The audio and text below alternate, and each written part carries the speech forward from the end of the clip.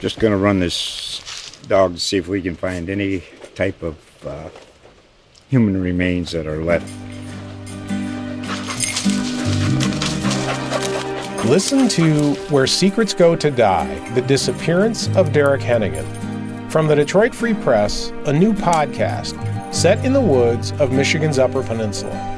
Available on Apple, Spotify, Freep.com, or wherever you get your podcasts.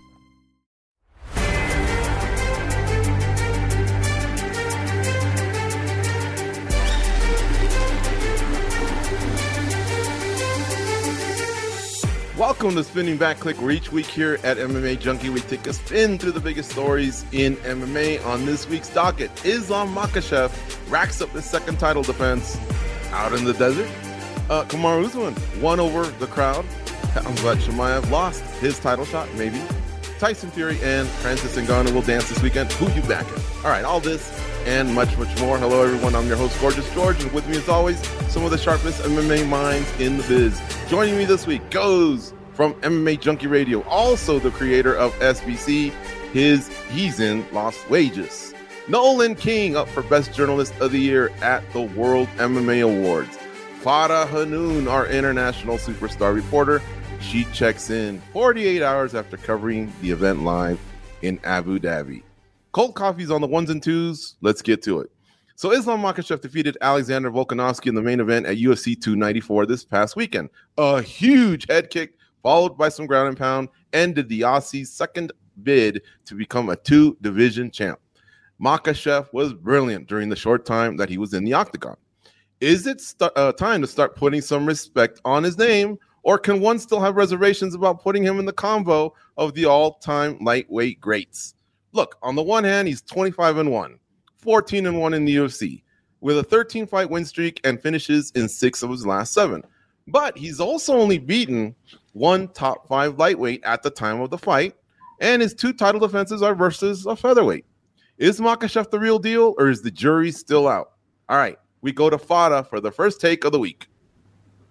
Yeah, he's the real deal. I mean, listen, at the end of the day, the way his title reign has gone so far is not on him, right? I mean, featherweight champion Alexander Volkanovski wanted to move up. They gave him that fight. It was a tough fight. He comes and in the rematch, puts him away with a head kick knockout in the first round. Now, listen, I know Alexander Volkanovski stepped in on short notice. He did not have a full camp, so kudos to him for doing that. But I almost felt like Makhachev had to do that because if this fight was close, if this rematch was close, you're going to have a lot of people who are going to be like, listen, he couldn't be a featherweight on short notice, even though we're talking about the number 2 pound-for-pound fighter. So Makhachev had to have this type of performance, and that's exactly what he did. He's showing off the striking. We know how good his grappling is. Javier Mendez has always raved about how well-rounded he is as a fighter, and he's starting to show that. He knocked down Oliveira before submitting him to claim the vacant title. He stood toe-to-toe with Alexander Volkanovski throughout that fight, and now he knocks him out with a head kick, just showing us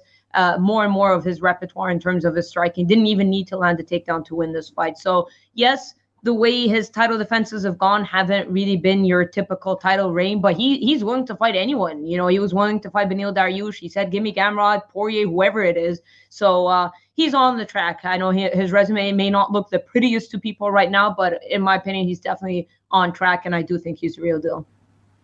All right, Nolan King, how about you, man? Real deal, or is the jury still out? And maybe I should point something out, and this might have been my bad here. Should he even be in the lightweight, talk, I guess, is something else I want to add on to your plate. In terms of the greatest lightweight of all time? Yeah. I wouldn't necessarily go that far yet, but I think we could start having those thoughts that might be something that, I don't know, after a fight, one or two more fights, we might be having conversations about his legacy and comparing him to the all-time greats. But I think like Farah said, what we've seen so far from him has been beyond impressive. I mean, to beat Alexander Volkanovski decisively like he did on Saturday, to be able to go out there and have an all-out war with him in the fight before that. I just think for me, he's showing a lot of dominance in that division. I would like to see, I think when we talk about those legacy, about somebody's legacy, we like to see consistency, title defenses, fighting the best guys in the division and beating them over and over and over again. So we have really just a small sample size when it comes to the real title sort of elite competition for Islam Makhachev. But from what we've seen, I think that, yeah, I mean, there's no way I could say that he's not the real deal. So whether he fights Charles Oliveira next, whether he fights Justin Gaethje next, I think that once he starts knocking down more and more contenders or the guys that we think are the number one besides him, that's when we can start having those conversations. It's just the quality we've seen is there, but we just need the quantity to match up as well. All right, fair. 2 real deals. How about you guys? Jury still out or real deal, unanimous? I mean, I think it all just comes down to what you consider the real deal. And I think what we're all talking about is just his stature amongst that division. He definitely warrants your respect. There's no way around that. But if we're going to start mentioning his name around all the greats, I think we're pretty far from that. And it's because of the title defense. They're both against a featherweight, right? So, look, let's be honest. He's probably going to get there. We're not doubting that. But it just doesn't hold weight right now amongst this division. And I think that's what everybody's talking about, right? What's he going to look like against some of these other guys? And we need to know that sooner than later. He doesn't fight that often. I want to see him fight. I want to see him be challenged. I mean, he was the bigger guy in this fight. He's supposed to win. He's not supposed to win, just win. He's supposed to go out there and dismantle his opponent. He was able to do that in this fight. So I think it's going to come around for Islam Makhachev, but I think when we really know that he's great, it's going to be because he's beating guys like Justin Gaethje, because he's beating a Michael Chandler, a Dustin Poirier, people who have proved to be tough outs within that division. I think that's what's going to propel him to being great. All right. Don, go ahead, Fado. Yeah, I just want to add something good. Goes was talking about Islam's activity. They wanted him on that Abu Dhabi card. They wanted him to headline. He was down to fight earlier, but I think for them, he just made he was a home run in terms of a main event for Abu Dhabi. So I think the activity part isn't entirely his fault. But yeah, I get it. You know, a lot of the talk may be premature, but I just think he deserves credit for just literally being like, give me anybody. He has been willing to fight anybody. Mm-hmm.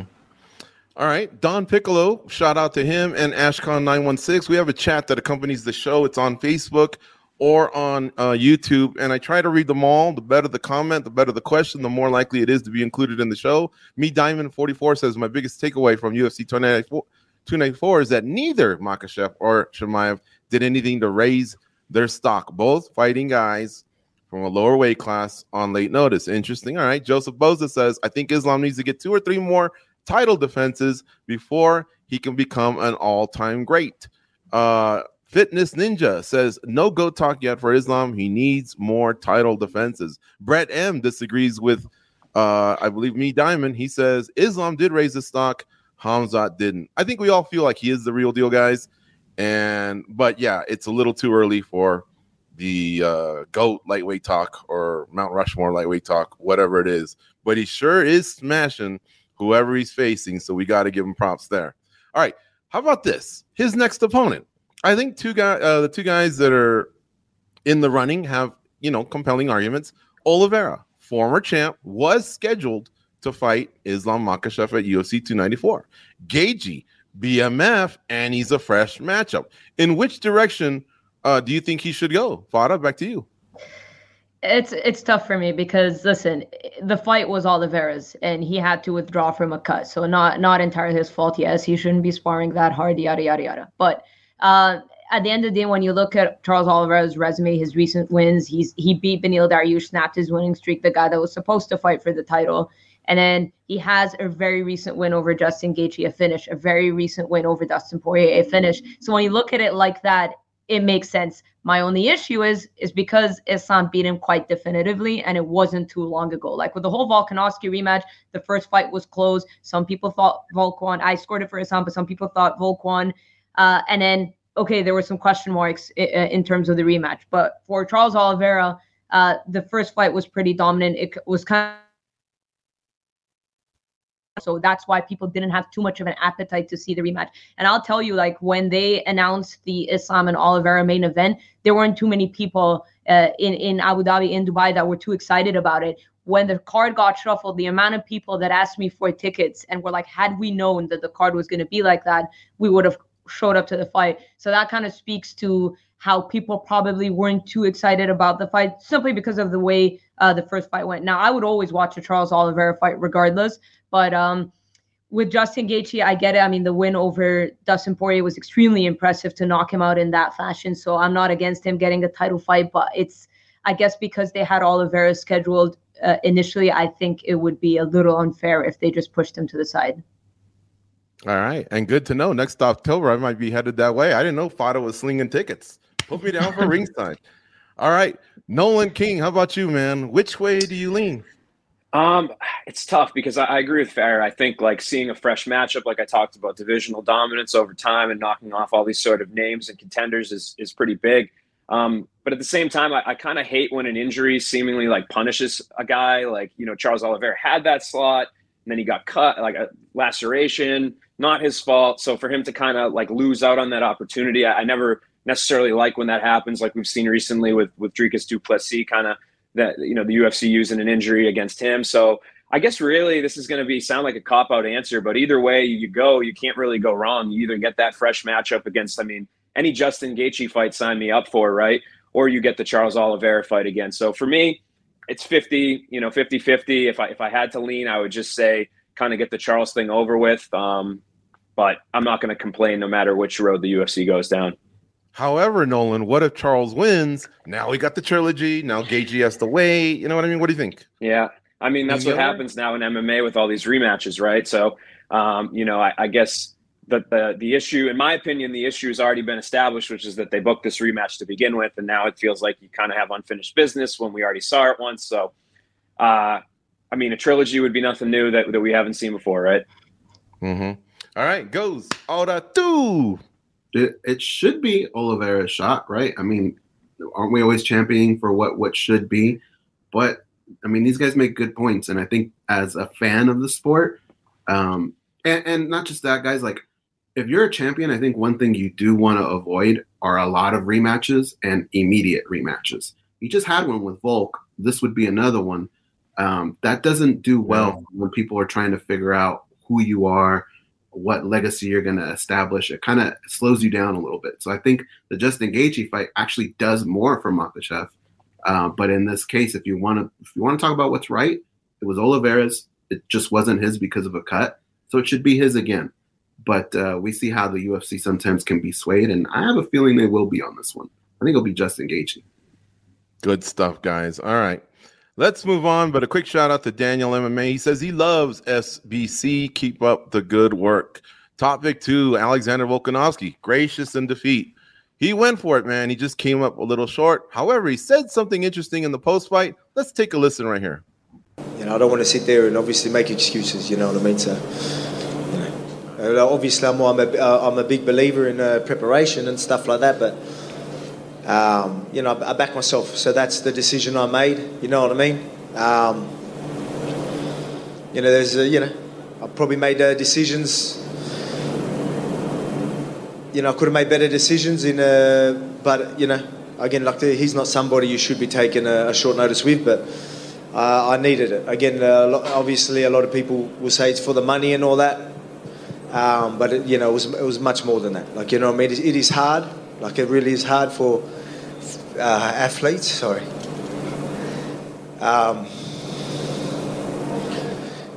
I never thought I'd struggle with it, but for some reason when I wasn't fighting or in camp, I just do my head in. You know what I mean? I needed a fight. Man, ultimate respect for a guy like Alexander Volkanovski. We're not here to crap on him, and we're not here to play Monday morning quarterback or anything like that. But he did say something interesting, and that's you just need that full camp, right, guys, to face someone like Islam Makhachev. So a little bit on him because he made the decision and he's owning it. But what about the UFC? They had Mateus Gamrot slotted as the alternate, but elected to go with Volkanovski. So, what did we learn from all this? Should the UFC learn to make these adjustments going forward? Or is the risk worth the reward in the slight chance that the short notice fighter can pull off the upset? All of Michael Bisping against Luke Rockhold completely changed that trajectory of that weight class. And of course, Bisping's status as an all-time great in our sport. All right, Nolan, let's go to you, man. Lots to unpack there. Yeah, I mean, I think really the lesson to be learned here is that, I mean, we knew this, right? It wasn't even a lesson to be learned. I mean, we talked about this last week, that there was a good chance that if Volkanovski went in there and he lost, that we'd all be saying that he wasn't prepared enough, and he wasn't prepared enough. I mean, he said it. I think it's not an excuse. I think it's just a fact. He was very cautious to make sure that he didn't sound like he was making excuses. But it's just a fact. I mean, you prepare for somebody for, intensely for 10 days versus 10 weeks, it's going to make a huge difference. And I think that obviously, regardless of whether or not Islam would have knocked him out with the full camp anyway, it did certainly play some sort of come into some sort of effect with this fight. So for me, I think that there's always a lesson to be learned here. I know the UFC's put in a tough spot when they have to, find an exciting fight for us to not be sitting on here complaining about, right? So they did that. I think we were all very excited for these matchups, at least coming into the fight. So for me, I think the promotion, I can't really necessarily fault them. I would say that really the lessons to be learned, for some of these fighters to kind of jump on these opportunities that might not make them the most prepared is another story. It's just, it is what it is. I think now maybe there's at least some stability at featherweight. Like, we don't have to keep thinking about Volk going back up. I think that's kind of tabled from now on. So maybe a miscalculation on Volk's part. Hard to fault him when he had those raw moments that we just heard up there. But ultimately, it does kind of make you wonder what would have happened if there was a full camp. Couldn't have said it better. I mean, at home in Perth with a full camp, still wasn't enough. Close fight. I get it. It didn't seem like it was a wise decision at the time, and we said it. So again, we're not playing Monday morning quarterback. We're piling on. Let's tackle this tough topic, man. What do you think?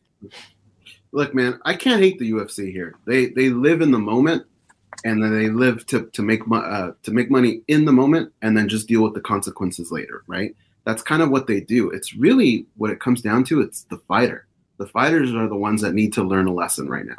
And the lesson is this: no matter what happens to you, the UFC is going to replace you with someone else. There is always a new crop of fighters that come in and they blow our minds, and next thing you know, they're selling the pay-per-views. That is going to repeat till the end of time. It keeps happening over and over. So when you start to slow down, when you take these KOs and all that, they're not going to lose any sleep. They're just going to replace you with a new crop of fighters. I think fighters need to understand that. I understand Volkanovski.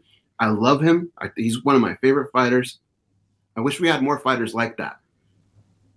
I think in the first fight, really, he was trying to prove a point to everyone. In this fight, it felt more like he was trying to prove a point to himself. And I get that. I respect that. But I think you also have to respect what KOs can do to your career. When you suffer a KO, you really, really have to sit back, reassess things.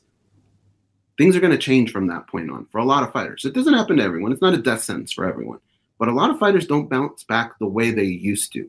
And that's something that I really think you need to respect. I felt like after that first fight, even though he lost, it was a win for him. He proved a big point. I didn't really see the point in doing this fight on short notice. Seeing it in the future, I think would have been a win for everyone. We would have seen him on a full camp. I think he probably would have had a chance to right that wrong. But under short notice, you just risk so much. And, this guy is a great fighter. So I'm going to use other examples of fighters who breathe that same air of excellence, right? Anderson Silva, after he was KO'd by Chris Weidman, kind of wasn't the same, guys. Chuck Liddell after Rashad, not the same. Mike Tyson, when he got knocked out by Buster Douglas, it's not the same. Like, it really can hurt a fighter's career, and I think you have to really, really put that up here because the UFC's job is to make money, and they're going to continue doing that. And at this point, we might all feel like, wow, we missed out on a great matchup that could have been something big later on. And I'm sure the UFC, to a certain extent, feels that too. But they know that a new crop of fighters are going to come on, and they're just going to put on another great card later on. So really the lesson to be learned here is not for the UFC. I think it's for the fighters. Are you absolving the UFC altogether, though? Because remember, we're supposed to see the best against the best. Volk's not even a lightweight. He's a G. I get it. The first fight was a classic. But that's 2 title defenses in a row where he's just not even facing a top guy. They're selling tickets for the lightweight title to be defended against, we're hoping, a great lightweight. And there's some great lightweights out there. I mean, I don't know. You want to absolve them completely? I mean, either way, we're still going to be entertained with the next fight, right? Alexander Volkanovski and Topuria. That's going to be a great fight. Islam with whoever he gets, That's going to be a great fight. And that's what really matters, I think, at the end of the day, is we want to know who the best featherweight is, who the best lightweight is. This crossover stuff, like, I get it. Every once in a while, it's fun and it does make sense. But in this particular sense, when the divisions aren't cleared out, it doesn't make sense. Yeah, see, I put some of this on the UFC, man, because we don't know he's going to make that Topuria dance in January. He says he thinks he will. We don't know. That might delay that division. And again, he got that chance in 2023. It was earlier this year. It feels like it was about a year ago, but that chance was already given. I don't know, man. I put some of this on the UFC. That fight was a blowout from the beginning. And sure, Abu Dhabi was happy. That's their boy. You know what I'm saying? But at the same time, like, that card left me wanting more. It was really a pretty decent card on paper. We had the quick finishes, which I'm not arguing about, the controversy and the feature bout, which I'm not going to get into right now because it's a topic coming up. But just with this, it was like, I don't know. I don't know. But you opened your wallet. You opened your wallet and you paid for it, right? I did too. That's the point of their business. And they're going to keep doing that. Yeah. Luckily, we get to submit that invoice. So anyway, we should probably move on here. Khamzat Chimaev, Kamaru Usman. It's going to be the opposite of what we just discussed. They had an exciting scrap in the co-main event at UFC 294. In this case, the short notice fight did work out. Heck, it might have even netted Boers a title shot or not. Did Chimaev do enough to score that title shot versus Sean Strickland? We will go back to you. I think the most important word in all that is earn. And no, he didn't earn a shot, right? That's not how you earn title shots. You build streaks in your division. That's how you earn it. But Dana White put them in a position where they could get that title shot. And boy, I just feel like maybe that performance wasn't what you needed to grab on to what was basically a layup, right? Dana White giving you that opportunity. That doesn't happen to very many people. This is such a difficult situation for me. When I talk about Khamzat Chimaev, this is the future of the sport. Guys like that, like, don't get me wrong, the sport is way better with this guy, all right? He's entertaining outside of the cage. When he gets in there, he fights like a bat out of hell. He's a monster in the cage. It's exactly what you want out of a fighter. But he needs to figure out this cardio issue and how to kind of lay everything out over 3 rounds and then eventually over 5 rounds, how to make it work. Because the fighter on the other side of Khamzat Chimaev is scared out of their mind, okay? You have to use that to your advantage, and you have to figure out how to make this work. Is he championship material? Absolutely. And even right now, with the right matchup, he could probably win a belt. But can he hold it? And can he have title defenses? That's what we talk about. When we're talking about pound for pound, right now we're doing the 30 greatest UFC fighters of all time. You know how many people on this list had a belt? You can win belts in the UFC. It's all about defending them. And right now, does Khamzat Chimaev have what it takes to do that? We're still kind of trying to figure that out, right? The current champion, Sean Strickland, what's his bread and butter? His cardio, where he doesn't go away. He keeps that same pace for 5 rounds. If Khamzat can't get that done early, he might be in for a rough time, right? So this is something that I think we have a diamond. I think this guy can be great, but he just needs to solve that cardio issue. And I'll tell you this right now. If you were to tell me every fight going forward he's got that issue solved, I don't think there's a fighter on the planet that's going to beat him. All right. Interesting, Goes. Well, we know rounds 2 and 3 are deep water, but, that's 8 feet, 10 feet. Rounds 4 and 5 are like down there where the Titanic is. That's where the question lies. He definitely has to address that. All right, Fado, let's go to you. What do you think? Did Chimaev do enough to score that title shot, that carrot that Dana White was dangling out there, or not? Well, I mean, Dana White dubbed it as a number 1 contender fight, which is why it's easy for him to continue the narrative that the winner of Usman and Chimaev was going to get the title shot. But we've got Dricus du Plessis, who was supposed to be the next title challenger before he couldn't turn around to fight Adesanya. Strickland won, and everything just flipped over its head. So it's going to be kind of tough to just push Dricus du Plessis to the side. Now, listen, everyone knows how much and kind of covering Khamzat Chimaev's career from day one. So I'm very high on Khamzat Chimaev. And I actually rewatched the fight just now before SBC. I don't think it was as bad as people think in terms of his cardio and how much he slowed down. When I watched it initially, cage side at the arena, I did kind of think like, ooh, things got interesting. I did score it for Chimaev, but when I rewatched it and saw how he managed to get that takedown, he did kind of attack or try to go for full mount, which is what allowed Usman to explode out. And in the final seconds of the round, they were kind of like rock'em sock'em before the fight ended. So, but yes, I agree with Goes. I would have liked to see him in at least one 5-round fight before putting him in a title fight, just to answer those questions, to see if he could go 25 minutes. He did push a very hard pace with Gilbert Burns. He did look like he was tired. That's what Khamzat Chimaev does. He comes right out of the gate storming, as you can see here in the footage. That's what he does. He comes out and he starts off super strong. He does that in every one of his fights. He either gets to the finish or he doesn't, like he didn't against Burns and like he didn't against Usman. But I think he is extremely talented. I think he will become a UFC champion, but it's just a little bit hard, as much as I love Khamzat, to just ignore that Dricus du Plessis is out there. He did beat Robert Whittaker. He did look very impressive doing it. He is on a nice winning streak. He has been a middleweight throughout his whole UFC career. So it's hard to ignore that Dricus du Plessis is out there, but I'm not gonna lie, I'm not gonna be mad if Chimaev gets it. But yeah, it's just, you can't just ignore Dricus du Plessis.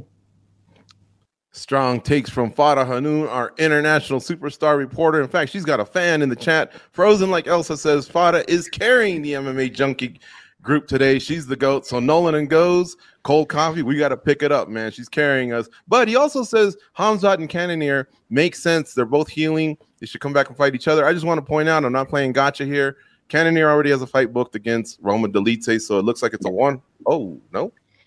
Because Cannonier came out and did an interview with Submission Radio, and he revealed that actually he was the initial call to fight Khamzat Chimaev, but 1 hour later he tore his MCL when he was deciding with his coaches, like, should we get that done or not? He said he was going to say yes, tore his MCL, so he's out of the Roman Dolidze fight.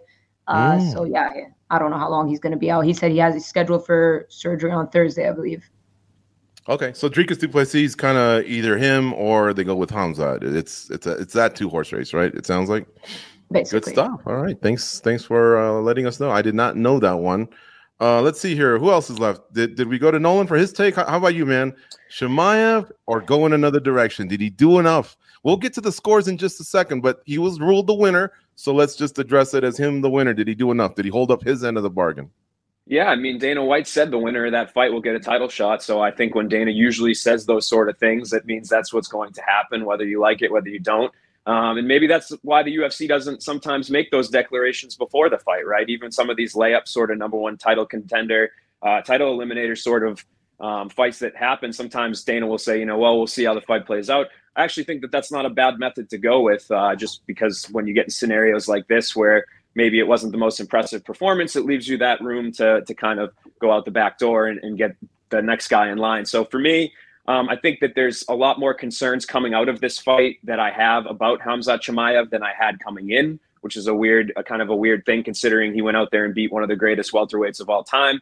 But I mean, he's going to have to fix that cardio. I mean, really, if Sean Strickland is able to survive that opening, that first round, maybe round and a half, you got to think that, Chimaev's gas tank needs to be better than it was for sure on Saturday for him to win 3 of those rounds. So, it's an interesting fight. I think he's done enough in that he did the UFC a solid. He stayed on the card. He fought a different opponent.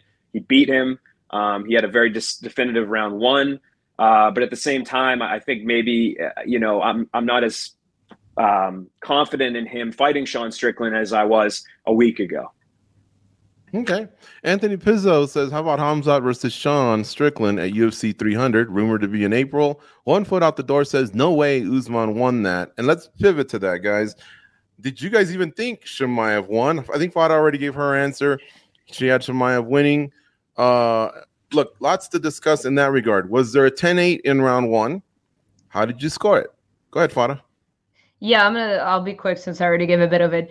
I think 10-8 is fair. I think most people would say it was fair just because based on, especially in the first minute, he had him flatten out. It looked pretty bad for Kamaru, but kudos to Kamaru for staying super calm. I mean, that's showing championship mettle. That's experience for you because he stayed totally calm.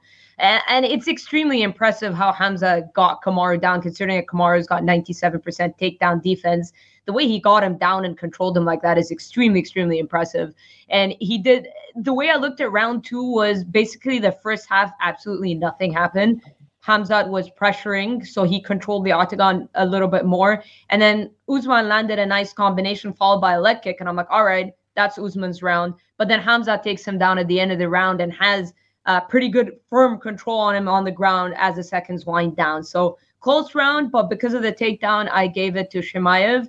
And then round 3, I gave to Usman because he did back him down with the strikes. He did, you could tell that Khamzat was slowing down, but I was impressed that Khamzat could get that takedown. I think if he didn't attack I think I would have scored that round for Usman regardless, but I'm saying if Khamzat didn't attack for a submission, because he had him down, and I don't think Usman was going to get up if he didn't try a transition to full mount. That last image would have left people more convinced that Khamzat won. But I think the idea that Usman was able to pop out and then they kind of rock him, sock him robots at the end, I think that's what got people like, okay, Khamzat again did not look invincible, just like he didn't in the Gilbert Burns fight. But I think if he just maintained top control for the rest of the round, I think people's opinions would be a lot different about this fight.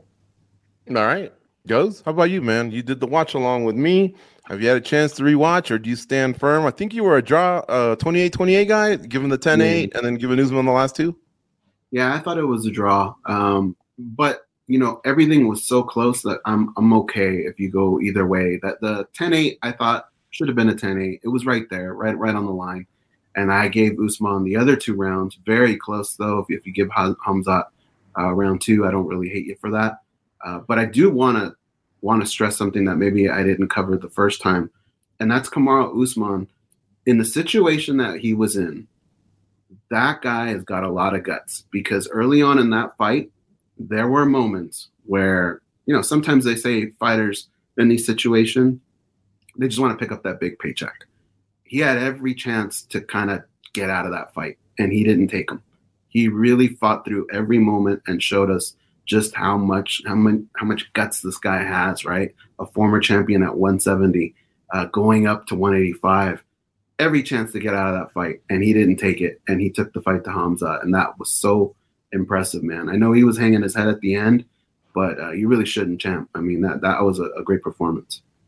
And to add on to that too, it was nice, I think, to see. I think Kamaru's always had the respect from people. Everybody's always known how good he is, but I don't think he's necessarily felt the love, so to speak, like, that sort of fan love. And I feel like we saw that from beginning to end with this thing. Like even him saying, if I had 2 more rounds, things would have gone differently. Like a lot of times there'll be people that come out and just like put their back up at that stuff, right? Like, oh, that's an excuse, like shut up, like all this stuff. No, like most of the comments I saw in his posts, on the UFC's post, were all pretty positive towards him. I think it's the most amount of love, more love than we've seen sometimes when you would go out there and have those great title defenses. So shout out to him for saving the co-main event. I hope the UFC kind of keeps that in mind going forward. And I honestly think it kind of breathed a little bit of new life into him. I think people are curious, like, what if he had 5 rounds? What kind of fight would he put up in a title fight? So good for him. I hope that, he doesn't take too much time off, but enough to get a full camp in to heal up from whatever happened on Saturday. And I'm actually excited about Kamaru Usman at middleweight going forward. Fada, I know you want to chime in, but I want to put one more on your plate in addition to what you want to say. Let's address the knee, too. The knee injury. I don't know if I'm supposed to do that. The allegations of a knee, because he looked pretty damn well. Did you see that B-roll Cold Coffee's providing when he's sprawling? I mean, he really was pretty athletic in some moments. I didn't see much of anything that told me there might have been a knee injury. That said, my ears are my ears, and I thought I heard something about a pop. What did you hear behind the scenes, and what else did you want to chime in? Hopefully I didn't throw off your train of thought there. Go ahead. No, I was just going to say it's the weirdest 3-fight losing streak we've seen in a while, because the first Edwards fight, or sorry, I should say the second Edwards fight, he was in control, was going to win, gets caught with a head kick. The second, or their trilogy, very close fight. And then this fight, I feel like, has, stock in a way went up. So on paper, if you don't really watch the sport properly and you see he's on a 3-fight losing streak, you'd think like this guy's done. But I think, he just showed us why he's so damn good.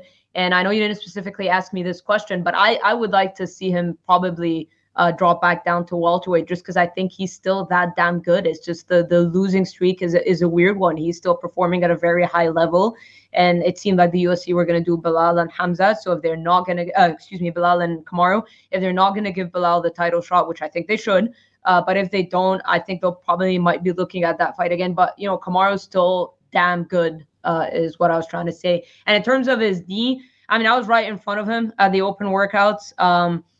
It did seem like he said that, but who knows? I don't want to kind of speculate and stuff. Obviously, they turned down all those allegations. They seemed pretty upset about people pointing that out, but he looked fine in the fight. He sure did. And I think regarding what you said about welterweight, look, if Colby wins, the door's open, right? And I'm not trying to take anything from Bilal because he definitely deserves his title shot at some point.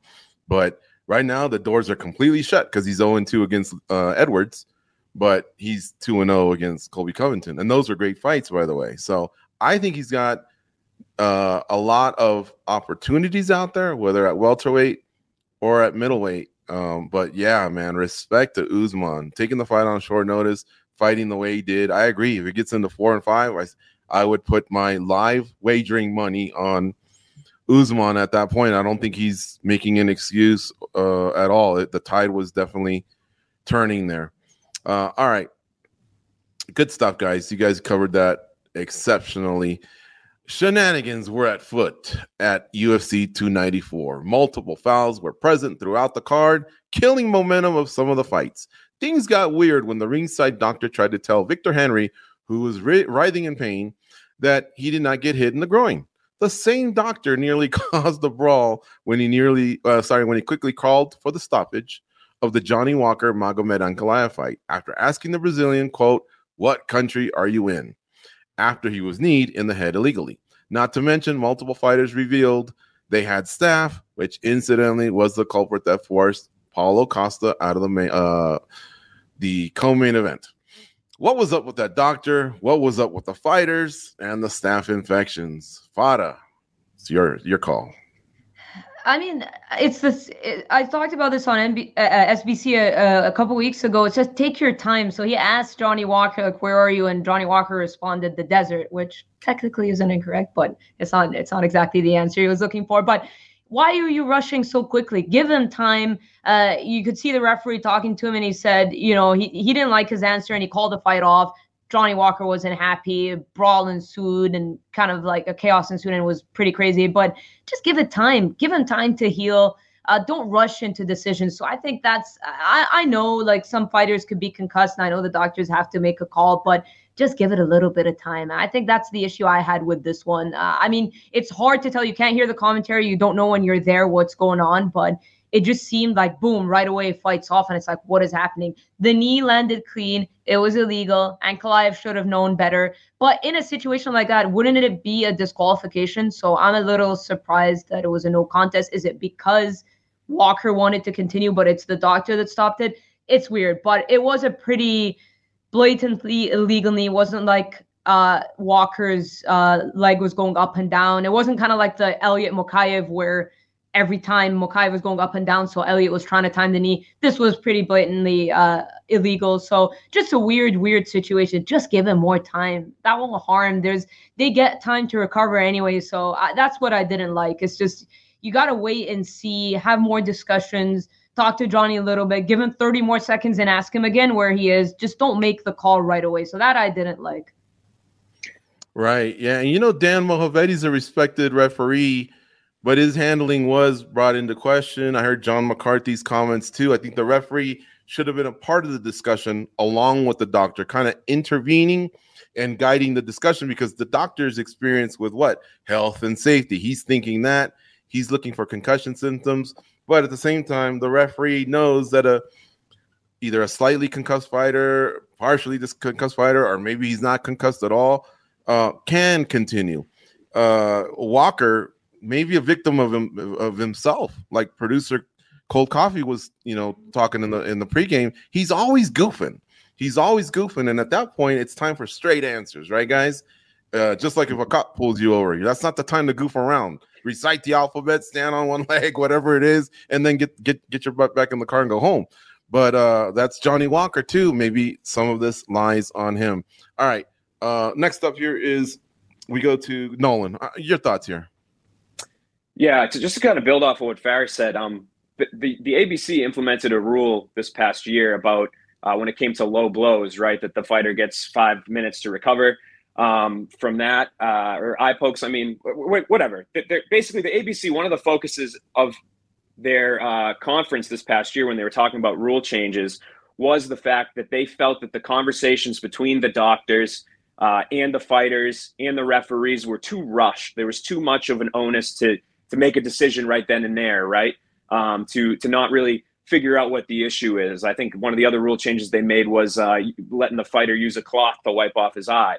You know, the part of it is trying to figure out, is this guy good enough to continue versus we got to, shit or get off the pot. We got to figure this out right now. We need to make a decision right now. So I felt like that was kind of what was going on here, right? Like the doctor came in to do his assessment. And then there was a language barrier. I mean, to a certain degree, I know Johnny can speak a little bit of English. What country are you in is not necessarily the hardest question of all time. It's not, spell xylophone backwards, but it is somewhere when you're in the Middle East and in Abu Dhabi trying to figure out, what country you're in can be something that should be, have a little bit more back and forth of a conversation. So I think there were a lot of things that went wrong from everybody's perspective here. I think it was just poorly handled from the fighter, from the doctor for sure, the referee. Not the finest moment in UFC history in terms of a card, in terms of regulation. I think that there's definitely a lot of things that UFC can go back and look at, or whatever regulatory body was here. I believe the UFC kind of self-regulates over there, but I think they were using the United Arab Emirates MMA Federation, which does amateur fights over there, or at least that's what the referees had on their shirts there. So I just kind of a weird card all around with the staph infections, like you said, all sorts of fouls, hair pulling, cage pulling, groin shots. Not the finest moment when it comes to regulation in UFC history. Let me call it 20-second timeout here real fast. Nolan and Goes, I will let you out of the mustache bet. If Goes can spell Joanna's last name forward, and Nolan can spell her last name backwards, get out of the mustache bet. There's no way. I can spell her first name backwards, I think. Bro, I hope to God I never get pulled over by Nolan. I don't even know I could spell xylophone forwards, let alone backwards. Exactly. That was funny. That was hilarious. All right, Goes, continue, man. What did you think of all this madness that took place in Abu Dhabi? Some of it on the commission, some of it on Walker, some of it on the ref. What's up?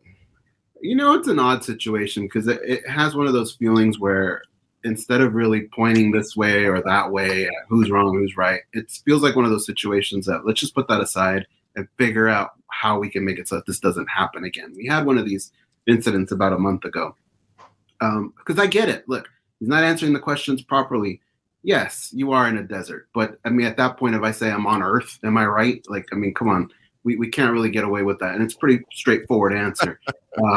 The job of the doctor is not to make everybody happy. It's fighter safety. So I kind of get where he's coming from. But as fight fans, the eye test tells us Johnny Walker was probably good to go.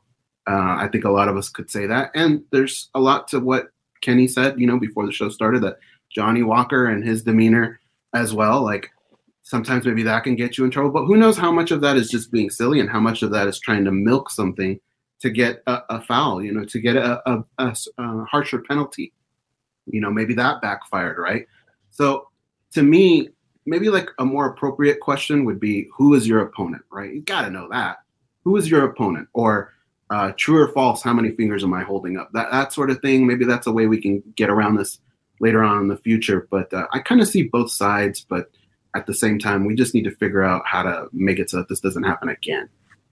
Oh, and the staph infection, by the way, that I don't know that all falls on the doctor. There's a lot of people that, like, I'm telling you, even the fighters themselves, if you have any doubt, what you're really doing is serious, and you're really putting on a lot of people. We saw, like, in Nevada this last year, right, with Alir Latifi, he got up there after the fight and said, I had 100 and whatever degree fever. I have this nasty staph infection on my foot that I've been battling forever. And he got suspended for that. They actually, I believe they ended up putting in like a hard rule. Like the commission rules in Nevada, or really any ABC commission, are always like, there's rules, but then there's like, also, the commission can act however they deem fit. So they can always figure things out as they go along. They have the language in there to do that. So they suspended him for essentially falsifying medicals or whatever. But then they ended up putting in, I believe, wording about fighters who knowingly compete with infectious disease. So it's something that's taken seriously here. Again, when I'm not really sure exactly what the oversight is when it comes to the UFC regulating overseas. Like,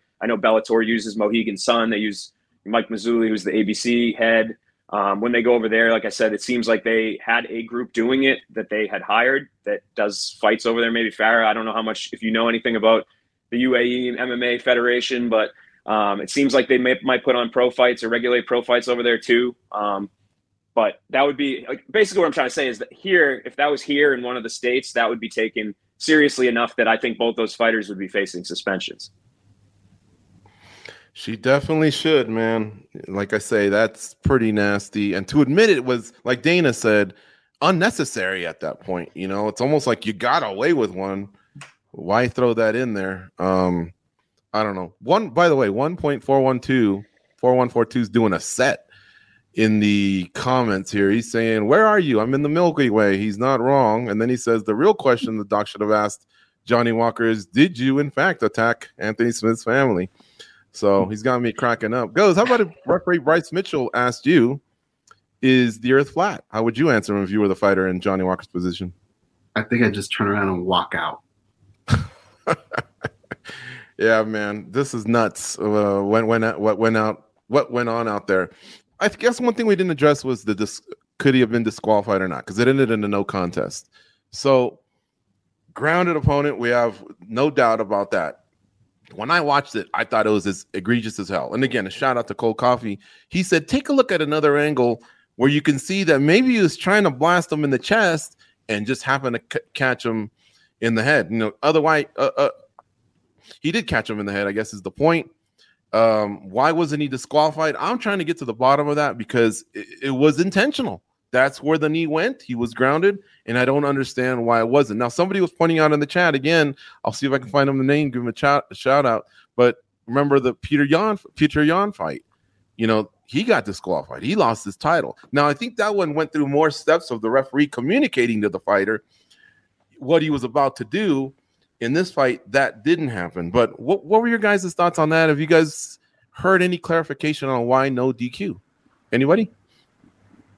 I thought it should have been a DQ. To me, intention has to play a lot, not with I'm aiming for the head, but also the situation. Like, there was just no doubt that he was a grounded opponent. And even if you are going for the chest, well, that's the risk that you're taking, right? We all know that that's a risk. And some fighters tend to not to avoid that risk, right? Because they don't want to be in that situation. So I felt like it should have been a disqualification, but it sucks. I don't see why we can't do this one again, though. I'd like to see it again. Yeah, I think there's just too much like psychology that comes into, like, the referee's supposed to interpret what is intentional and what isn't. And it's like that rule, even that language is kind of weird, right? Because like he intentionally threw a knee. It wasn't like, Johnny was diving for a takedown and Magomed was throwing a kick and it hit him in the head or something. So I really think when it comes to the intent, they look at like, was he trying to hit him in the head? Did he know that Walker was a grounded opponent? Stuff like that. And I feel like that language is too much of a gray area, especially when it comes to all these weird scenarios where there's no cookie cutter sort of foul that happens. It's a lot of these are, kind of weird, unique situations. But at the same time, I think that just puts too much onus on the referee to read somebody's mind. And I mean, who's going to tell the referee that he's right or wrong, that Ankalaev knew that Walker was down? I think that is where it gets really messy. And for me, I think maybe that language needs to be revisited at the next ABC conference. Fada, you were there at the arena. Just how testy was the situation getting? Dana White went in there, obviously, to kind of try and sort things out. Because Walker at first just couldn't be calmed down, and both of these fighters are starting to get in each other's faces. And as has been pointed out jokingly, we had a fan attack Paulo Costa. What were you, I guess, feeling in that arena at that time? Yeah, I mean, it was super chaotic until Dana White jumped in. It felt like when the principal comes to yell at you, that's when Johnny Walker kind of stopped and calmed down. But before that, I think he was just losing his mind and wanting to continue to fight and whatnot. So I'd love to hear from Ankalaev if you were. He's probably going to do it with Russian media or something. But I'd love to hear his viewpoint on the knee. Now, he didn't quite put his hand up like Peter Yan did when the decision was being called, but.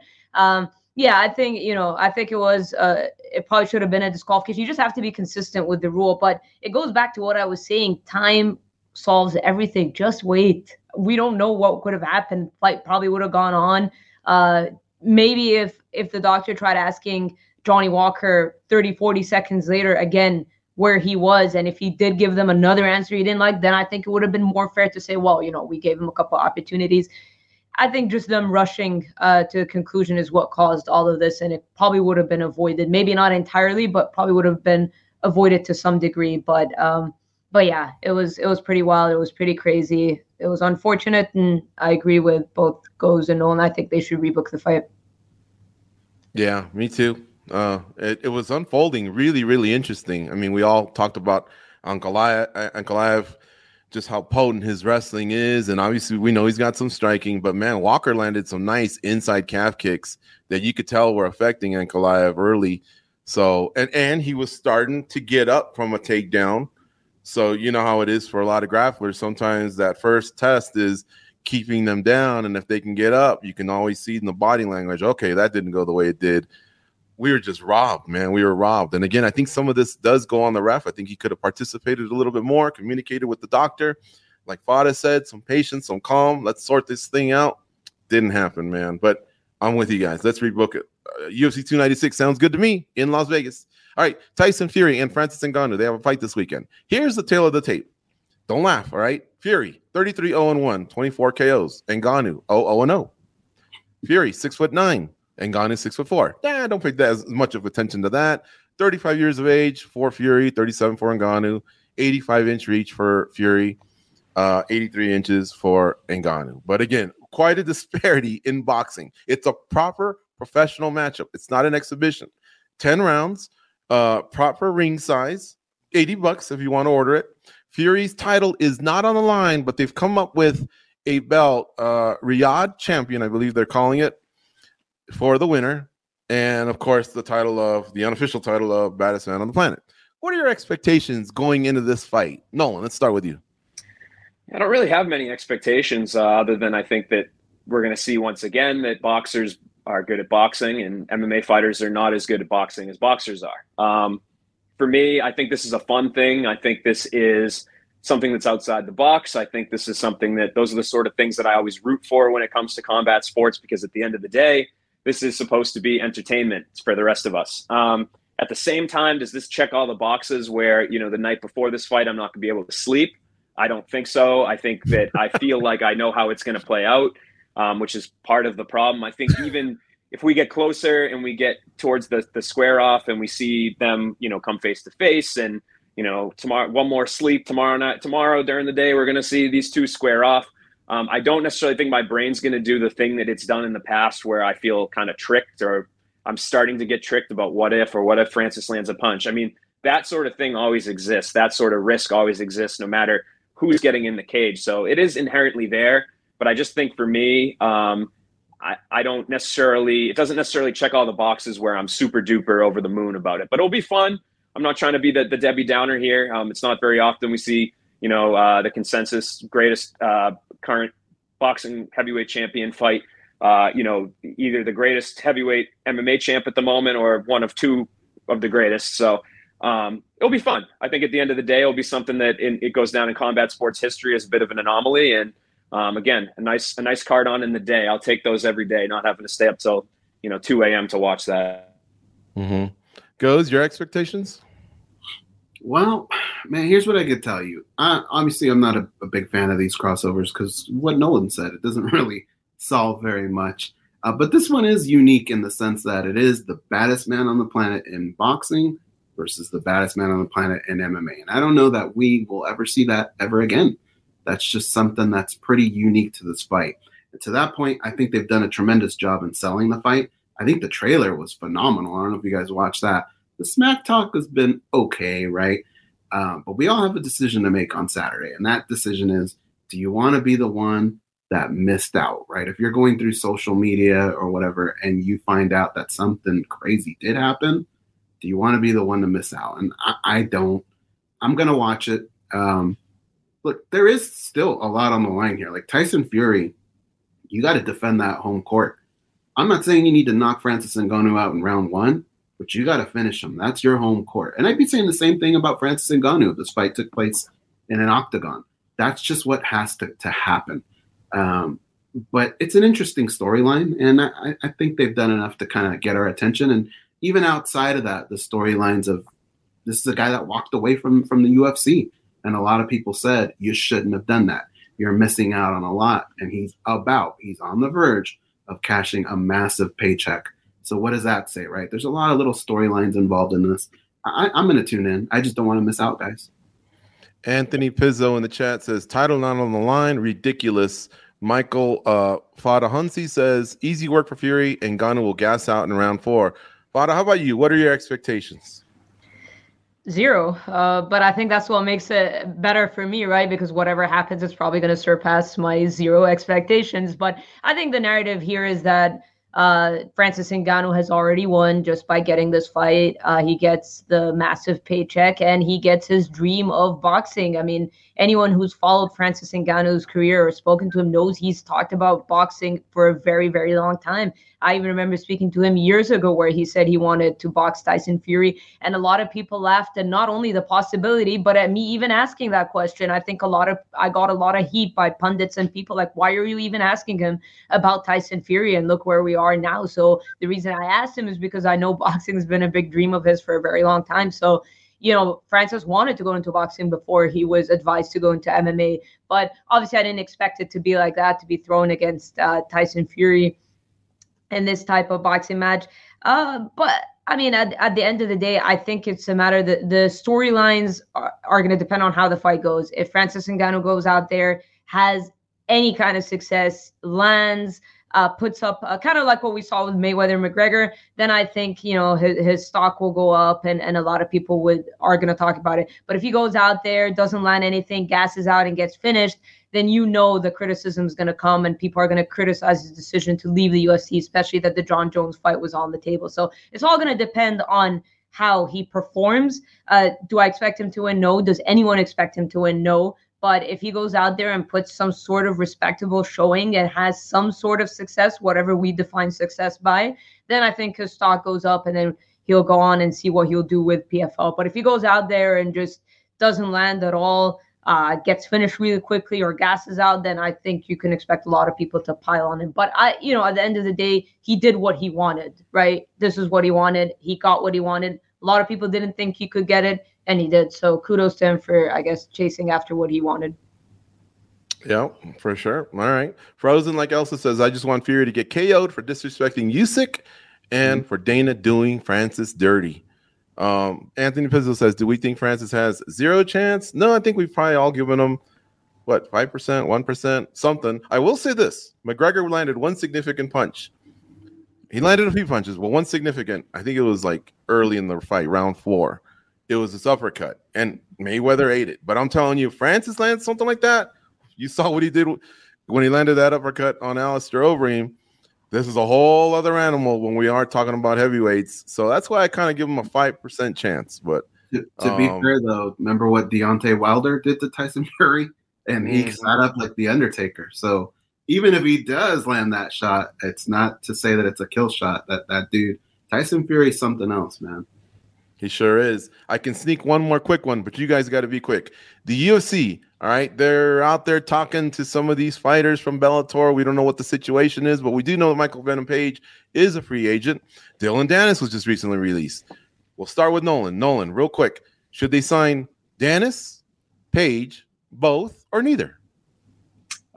Page, not Dennis. Dennis, too much money, too much of an unknown, and I think we need to see him actually fight a little bit before the UFC gets invested. Goes Dennis, Page, both or neither? Sign Venom Page. Ooh, okay. Fada. Dennis, Paige, both or neither?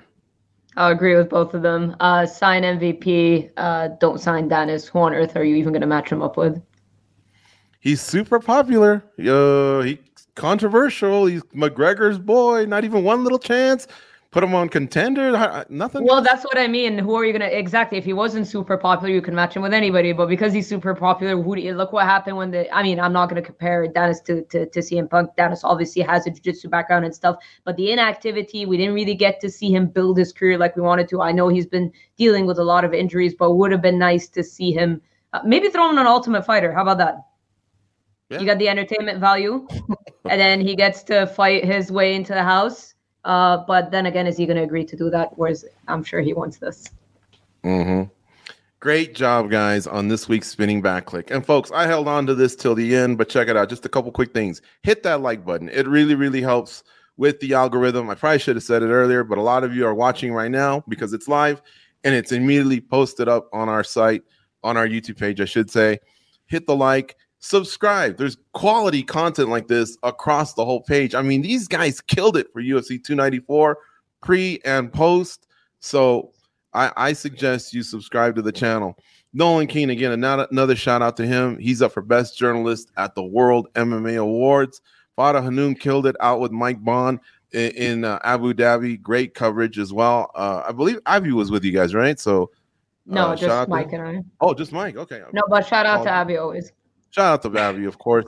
Yes. And lastly, MMA Junkie has been releasing the 30 greatest fighters. We've already been I think we're 9 or 10 days in. Who went out today? Was it 22? Shevchenko, 21. Matt Hughes is out today. Check it out, folks. Share it, like it, retweet it, repost it, converse. There's been a lot of debates because we're doing fighters for the last 30 years. Some of you may not have even heard of some of them, but like Go said, take a look at some of those resumes, and the reason they're in this type of conversation, it's those titles, those title defenses, the things that others just haven't done, and maybe that's why sometimes we lean a little hard on some of these other fighters. I couldn't believe Dana was still saying that Kamaru's the welterweight GOAT. I thought that was kind of settled when he kind of got stopped, and he 4 title defenses short of GSP, but it's his opinion, it's subjective. Whatever. Let's get out of here. Great job, guys. We'll see you all next week on Spinning Back Clique at noon Eastern, 9 a.m. Pacific. We're here every week, and it's live. Share it with all your friends. Take care. See you soon. Go out and be a champion.